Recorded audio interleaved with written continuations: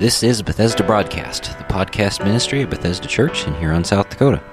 Today, we have the second part of a message from John 13 entitled, Serve Like Jesus. Pastor Roy will be sharing the final 3 ways that Jesus served. Open up your Bibles to John 13 and follow along as Pastor Roy shows us how we are to serve.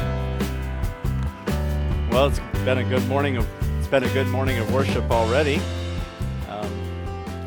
Good to see each of you here. Today we're going to continue our series in John chapter 13, Serve Like Jesus. There we go.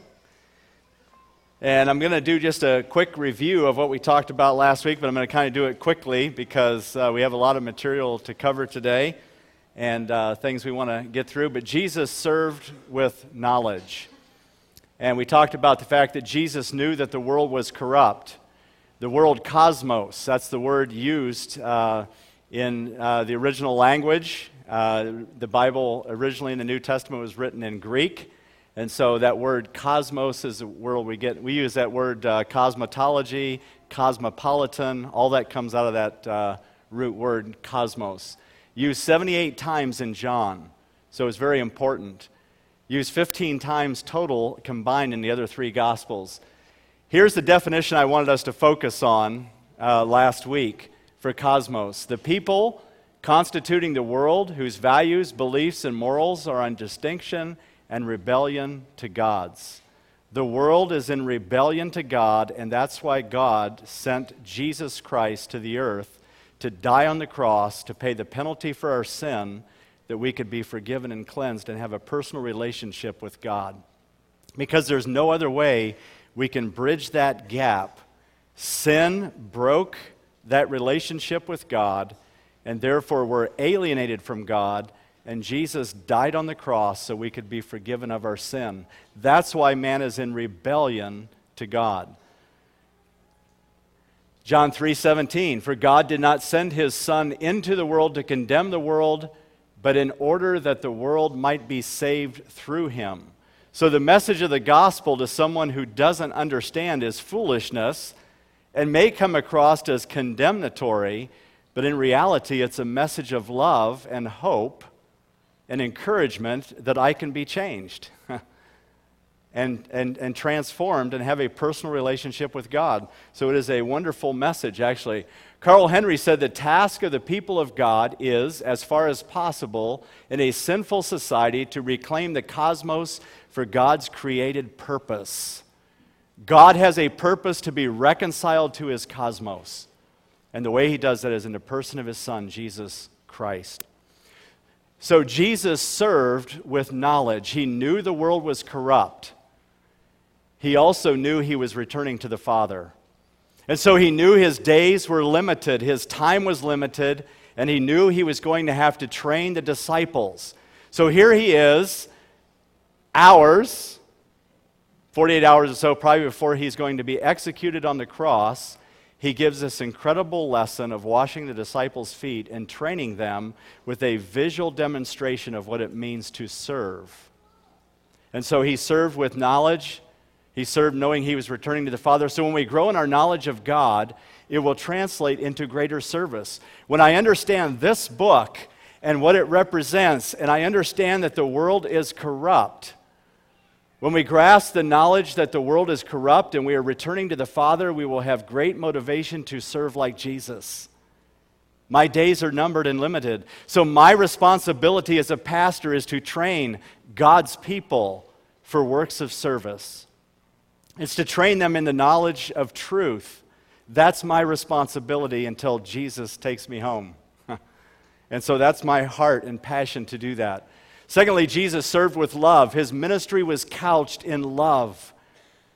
It tells us that he loved the world, that he gave his only Son, that he saw the people who are harassed and helpless like people who were sheep without a shepherd. So Jesus, in Matthew 9, we looked at, he healed a paralytic man. He healed a woman with a bleeding disorder of 12 years. He raised a girl from the dead, and he healed 2 blind men, all in one chapter, to show that he was here to minister to the needs of people. Maybe you're here this morning and you have something wrong in your life. I have good news. Jesus can fix it. He can fix it. And He is concerned about your brokenness, and He wants to fix it. But we got to come on God's terms and accept God's remedy. Now, here's what I want to talk about this morning. Please don't check out on me. I want to talk just briefly about literary form. It's important because some people have been in churches that practiced foot washing. And so the question is foot washing supposed to be a practice of the church today? Now, I know of people who have been involved. I've talked to some people here who have been involved in foot washing. So please understand when I say this, I am not trying to minimize your experience. If you had a wonderful experience, that's great. What I do want to challenge you on is it the best biblical application from this passage? Because I think we have to come back to biblical truth and not just my emotions and how I feel when I do something. But I have to look at the literary form and understand that here, this is a narrative form. So because it's a narrative form and story form, narrative reveals truth indirectly and it appeals to emotions and imagination. So it is not a direct truth, it's an indirect truth. Jesus is actually teaching, I believe, about service and serving others, not washing feet. And I don't have time to explain the whole thing, but here, narrative writing includes stories, parables, biographies from a theological perspective. That's what it does. And I'm going to show you a contrast here in a minute. It usually conveys a main point or teaches principles for application. It rarely includes direct commands. Jesus said, I came to what? Serve, not to be served. He didn't say, I came to do foot washing. I came to serve, not to be served. And so there's a lot of scriptures that back that up when we look at it. And I'm going to mention a couple in a minute. Discourse reveals truth directly. It appeals to the mind and the intellect. Some of you are involved in the Ambassadors for Christ class. These are some of the principles out of our Bible study methods and rules of interpretation that we went through. And we actually talked about this passage a little bit last Sunday night. But it reveals truth directly. It appeals to the mind and the intellect. These would be like your doctrinal passages, like the epistles that Paul wrote to the churches. It includes exhortations and commands. So it's a totally different thing. It presents doctrine or facts in a logical, orderly fashion, often in the form of an argument, letter, lecture, sermon, or speech. Like I said, you have to look at it in context, because if you get a letter from the IRS, you know it's not a love letter, right? I mean, typically, they don't send love letters out. Congratulations, you paid your taxes. No. It's like, here's what you owe. Pay it.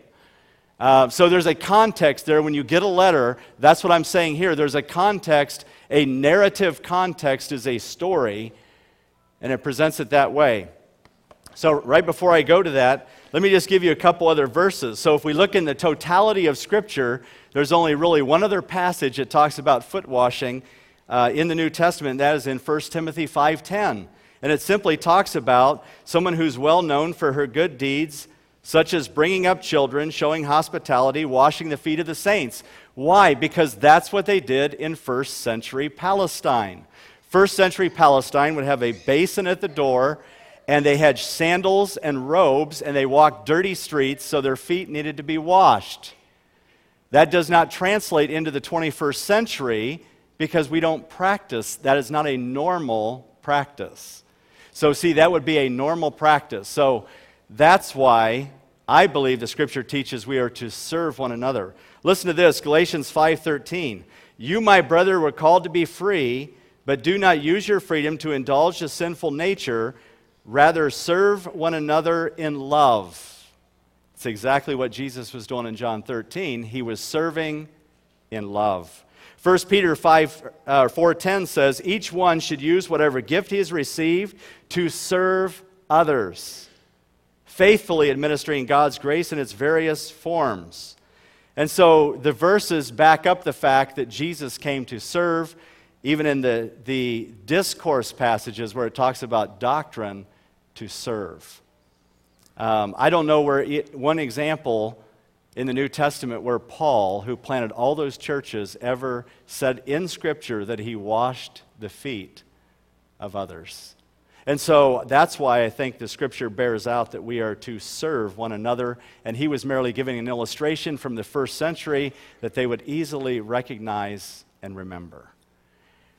However, the fact that Jesus did it is amazing because he was a superior. And one commentator said, nowhere else in history do we see somebody of rank stooping to such a position of a slave to do that kind of task. Jesus broke all of the social rules, as it were, to do that. But thirdly, before we get to that, Jesus served with patience. He served with patience. Notice his patience with Peter. Look with me in chapter 13, verse 6. He came to Simon Peter, who said to him, Lord, are you going to wash my feet? Jesus replied, you do not realize now what I am doing, but later you will understand. No, said Peter, you shall never wash my feet. Jesus answered, unless I wash you, you have no part with me. Then Lord, Simon Peter replied, not just my feet, but my hands and my head as well. Jesus answered, a person who has had a bath needs only to wash his feet. His whole body is clean. And you are clean, though not every one of you. We see his patience with Peter. Peter did not understand at all, and neither did the other disciples, what he was trying to show and demonstrate by washing their feet. He did not understand. Have you ever tried to do something for somebody they don't understand? Or they don't know because of their lack of knowledge, they don't get it? Maybe you're here this morning, you have very little Bible knowledge. I want to encourage you, don't stop coming. Come to get more Bible knowledge. Faith comes by hearing, hearing by the Word of God. God will be patient with you if you will give him time to teach you, to be patient. His patience with Peter was evident, that he was willing to wait. I think about back in my college days, because I didn't go to college right out of high school. I didn't take my first college class till I was 28 years old. That's another whole story. And then when I moved down to Virginia and went to school down there, I'm going with all these little 20-year-old kids who are wet behind the ears, and I'm just a few years older, wet behind the ears. Because I went to play basketball, and I went up to the dorm, and I'm getting dressed to go play basketball, and some of you guys, I'm going to date myself now. Some of you remember those short coaches shorts, right? Oh my goodness, I had those things, and they would be really short, and then I wore these long white tube socks that came up to about right here. Almost looked like a mummy.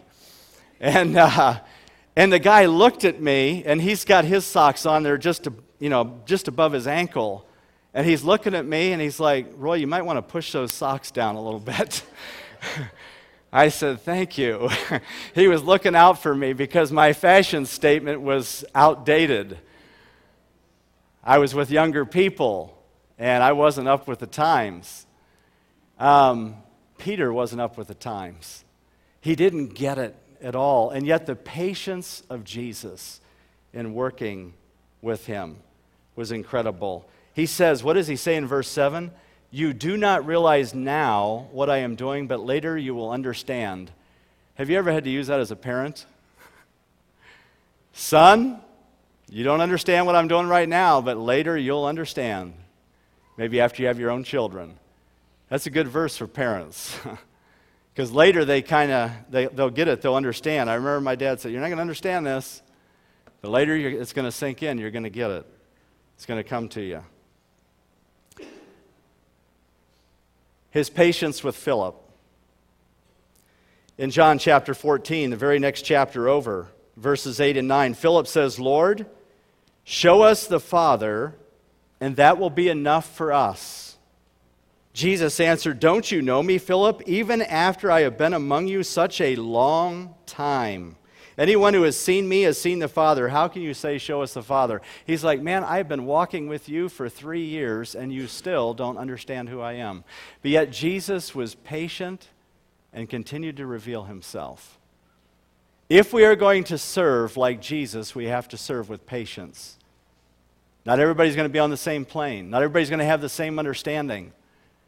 We have to be patient. We have to give room for people to grow, room for people to make mistakes, room for people to have ignorance about something. Do I know everything? No, I don't. Do I still need to learn? Yes, I do. Do people need to be patient with me? I hope you are. And I hope I'm patient with you. I think that's what Jesus was saying. We have to be patient with one another. If we are going to serve like Jesus, we do it with knowledge, we do it with love, and we do it with patience. So here's a question. How patient am I with fellow believers? Am I patient? Or do I have certain expectations, and if they don't meet those expectations, boy, let them have it. Right? If they don't do it my way. Patience. Incredible. We have the example of Jesus being patient. His patience with Paul. Listen to this verse, 1 Timothy 15 and 16. Here is a trustworthy saying that deserves full acceptance. Christ Jesus came into the world to save sinners, of whom I am the worst. Was Jesus patient? Look what it goes on to say. But for that very reason I was shown mercy, so that in me, the worst of sinners, Christ Jesus might display his immense patience as an example for those who would believe in him and receive eternal life. I have good news for you. If you don't know Jesus as your personal Savior, Jesus is exercising patience toward you. And he will. But I think we have to move forward, and we keep moving toward God and saying, God, I want to seek after you. I want to look after you. And God will reveal himself to us if we're willing to seek after him. How patient am I with a person who is lost? Do I expect something out of them that they really can't deliver? Or am I patient enough to say, you know what, I am praying for them, and I hope they've been on your list for a long time. I've had some people on my list for years that I pray for, still pray for. Guys that I worked with when I first came out of high school. I feel burdened to pray for him. And he'll trust Christ. And I still have kept contact with him through the years. How patient are we? It's a fruit of the Spirit. How do I respond when someone violates my rights? Oh man, this is getting heavy, isn't it? Am I willing to wait on God's timing? Or do I barge ahead with my own plan? Man, I've been there before. I get ahead of the Lord. That's painful. Don't care to do that anymore. But how do we respond when someone violates our rights? You get cut off on the road. Give them the horn, give them some Christian swearing, right? Let's give them a few words. How do we respond? Yet we're to serve in the church with patience with one another. Fourthly, Jesus served with pain. I find this incredible. This is the hardest time to serve, is when I've been hurt by somebody. Have you ever been hurt by somebody in the church? There are some people today who will not don the doors of a church because they've been hurt by somebody in it, and they've never dealt with the offense. The truth of the matter is, we do get hurt, don't we? I've been hurt. I could have quit a long time ago. But you know what? Jesus is our example of someone who served with pain. And I think we need to look at it this morning and be reminded of it. What was this pain that Jesus faced? The pain was in the form of betrayal. This is to me, one of the deepest pains you can have, is to be hurt by somebody close to you, who loves you, who demonstrated a form of loyalty to you, and you've been hurt. Look at verse 11. For he knew who was going to betray him, and that was why he said not everyone was clean, and yet Jesus still washed his feet. Think about that. The very person he knew was going to turn his back on him, he washed his feet.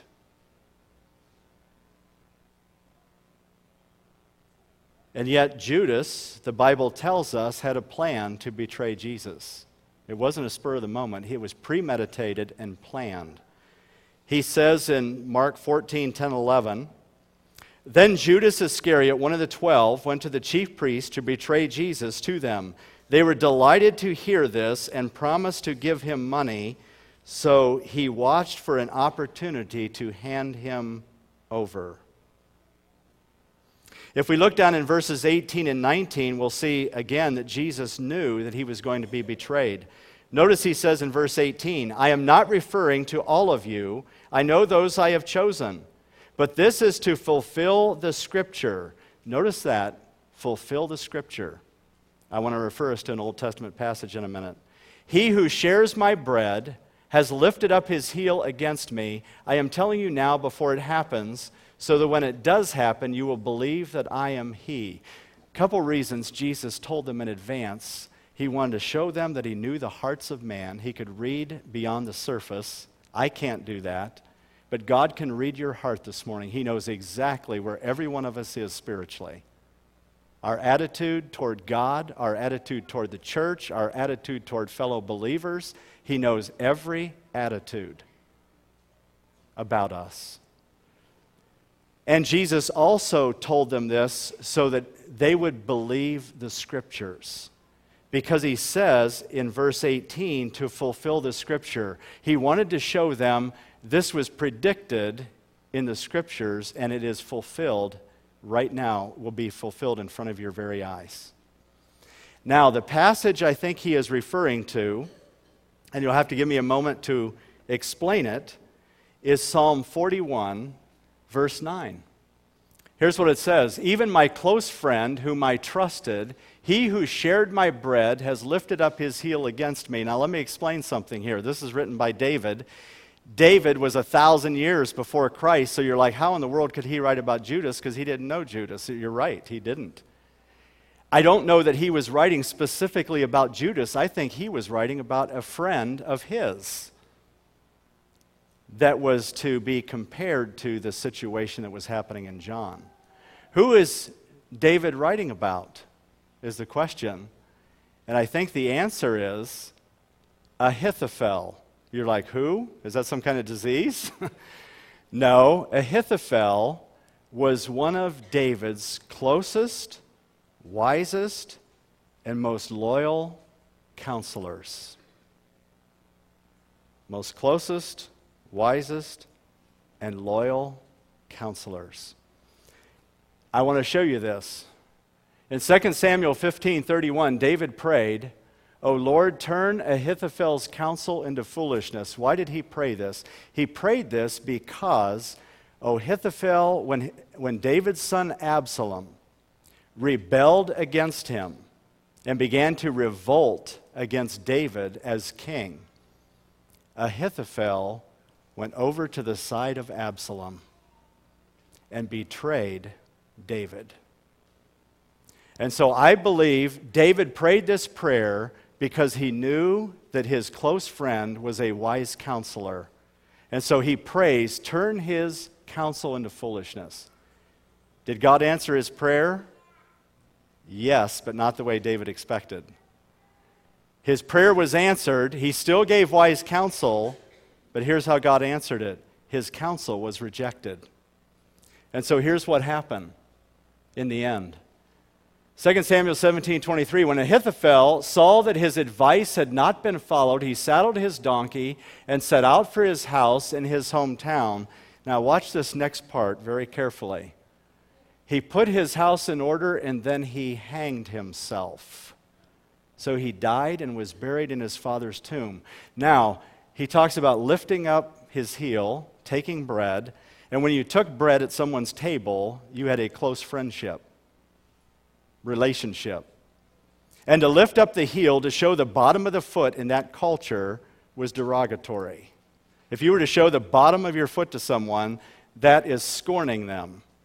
Okay? So lifting up the heel. So what does Ahithophel do? He does the very same thing that Judas did to Jesus. He says, the Scripture is fulfilled. Put your trust in what I'm saying, Jesus says. Put your trust in who I am. Look at the Old Testament Scripture that was written how many years ago, and here's the fulfillment of it today. the reality of truth. Jesus served with pain, though. There's another point I want to make here that I think is important, and that is this. If a person can be genuinely saved by sheerly watching somebody's example, then certainly Judas would have been saved. Because how are you going to get a greater example than Jesus Christ? He had the greatest example in front of him. The greatest witness, the greatest humility, the greatest love, the greatest knowledge, and the greatest example, and he even saw the miracles, and yet he rejected Jesus. Example is not enough. If you and I live an example in front of our neighbors and our coworkers and our friends and people in the marketplace, and we never move beyond example to actually verbally express the gospel, we are coming up short, I believe. Now, we have to pray about God's timing and all that, but we need to jump in at some point after we have a relationship and find out and at least inquire. The one thing we can do is ask questions. Have you ever thought about eternity? Where do you see yourself in 50 years? That's the kind of questions I try to ask. Do I need to work better at it? Yes. Do I have it perfected? Not at all. Not at all. I have a lot of area of growth. So I'm encouraging all of us in that. But the example is not enough. The pain continued. Peter denied Christ. He washed Peter's feet, but he said, Peter, you're going to deny me 3 times. And he did. It's the insult of insults. We call it backstabbing today. It happens when someone puts on a front and they act like your best friend only to take advantage of you. And that hurts. And you don't get over that in a day or two or a month or two. And all of us know what I'm talking about. We've all been there, if we've lived very long. But how we deal with that hurt, to be able to continue to serve with pain and remember that we live in a fallen, broken world. And I am sure, as much as I hate to admit it, that I have hurt other people, probably not intentionally, but I'm sure I have. And so how do we do that? Because we're fallen human people. We have to continue to serve with pain and say, you know what, and learn from it and develop more skill in how we deal with things to honor the Lord. If we're going to serve like Jesus, we're going to have to be able to serve with pain. But I think we need to seek the Lord to find healing for that pain too. I think it's crucial. Let me go on. Jesus served with humility. He says in Matthew 11:29, "Take my yoke upon you and learn from me, for I am gentle and humble in heart, and you will find rest for your souls." Notice what is combined with humility is gentleness. Some of us are like bulls in china shops. Some of us, we rub the cat the wrong way, and we enjoy that. We just like rubbing the cat the wrong way and upsetting the cat. Some people, they get pleasure out of that. I don't understand it, but they get pleasure out of it. Don't get pleasure out of doing that. Gentleness is derived from humility. That we're gentle. Humility is that meek spirit and its strength under control. I don't have to throw my weight around. I don't have to pout and have a hissy fit to get my way. I serve with humility. Like Jesus did. Jesus bowed. He took the position of a slave. He took the position of a Gentile woman to show them humility.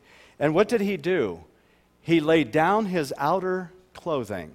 If we go back to verse 4, it says, he got up from the meal, he took off his outer clothing, and he laid his outer clothing down, which I think is a symbol of what he was going to do on the cross by laying his life down.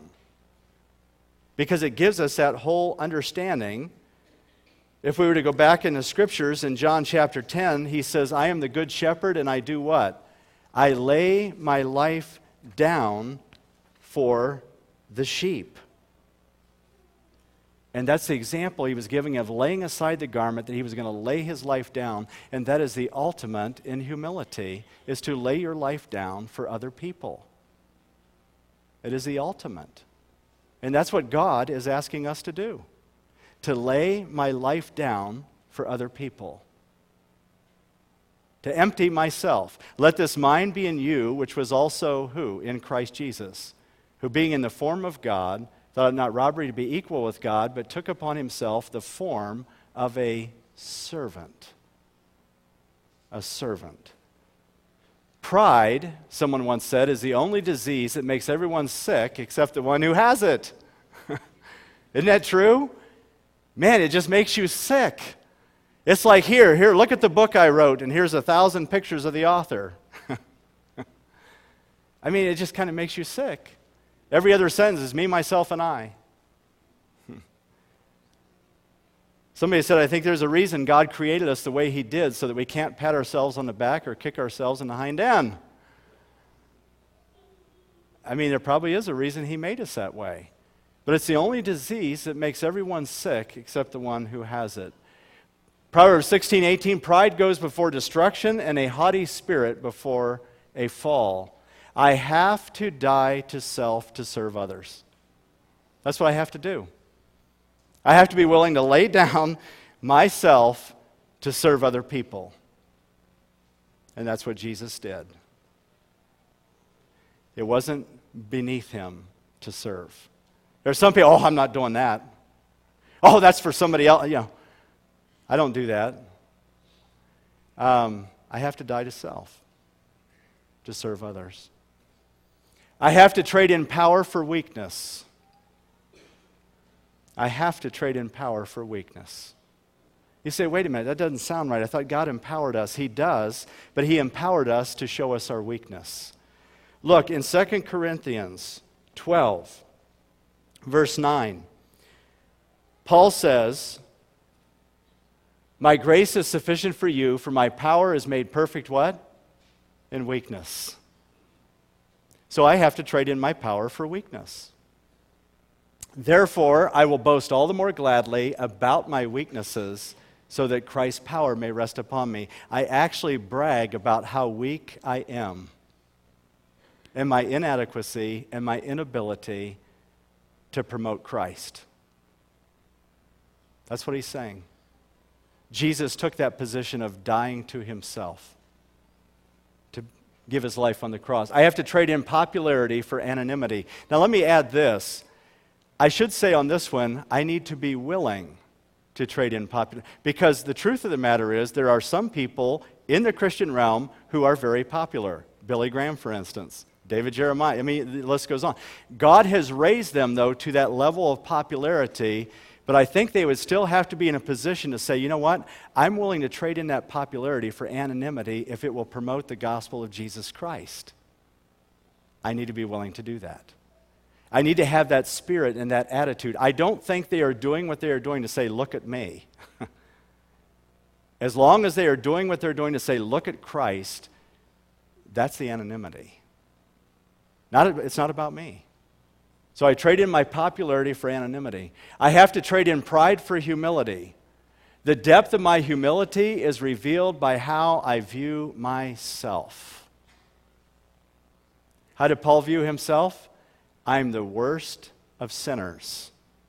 I haven't come to that point yet. I'll have to be honest with you.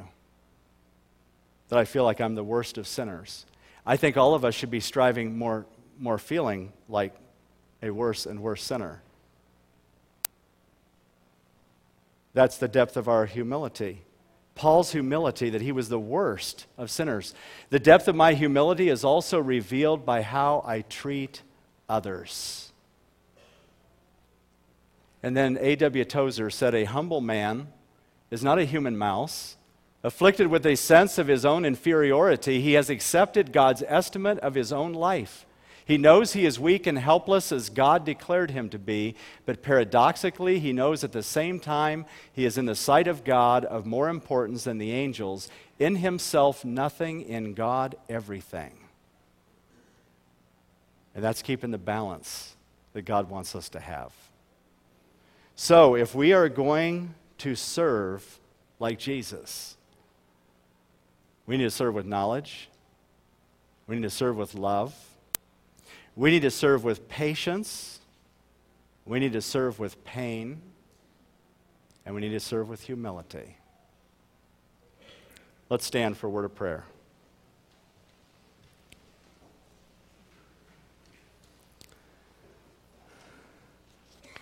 As you bow your heads and close your eyes this morning, I would just like you to reflect upon the message. Where are you at in serving like Jesus? If you were to pull out a half sheet of paper and start listing the ways you are serving right now, currently, how long, and it's not how long, but it's like, where are you serving?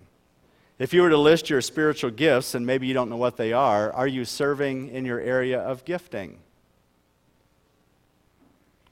Are you serving in an area that you are passionate about? And are you serving with knowledge? Do you need to get more knowledge? Are you serving with love? Do you need to love more?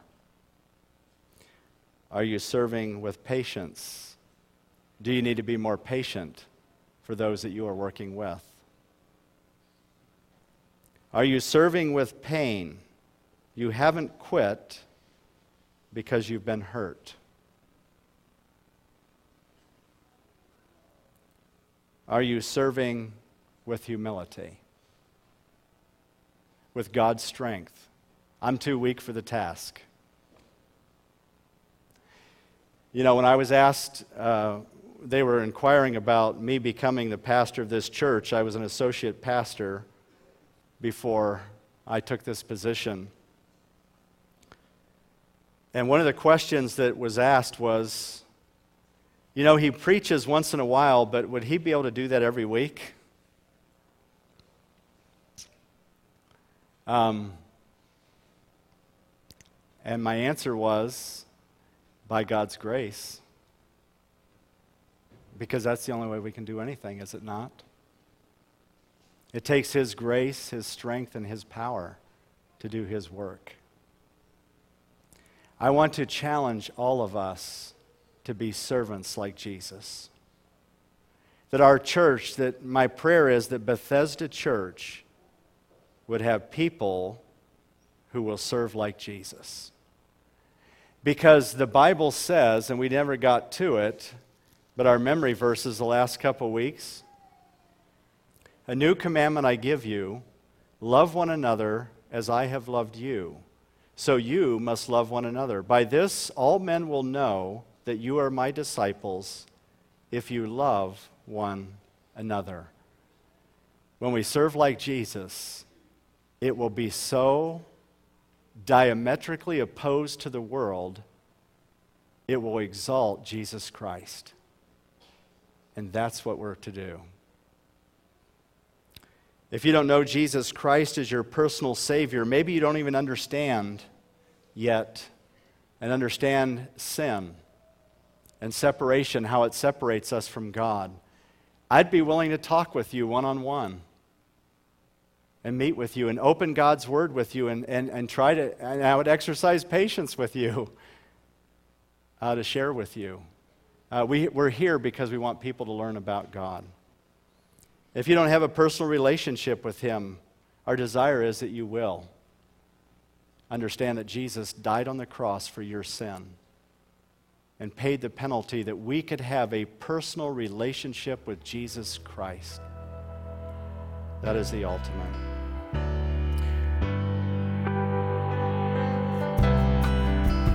We hope you've enjoyed today's message. If you would like to know more about Bethesda Church, you can check us out on the web by going to our website, which is BethesdaMB.org. That's Bethesda, M as in Mary, B as in boy.org. Or check us out on Facebook by searching for Bethesda Church of Huron. Have a blessed day.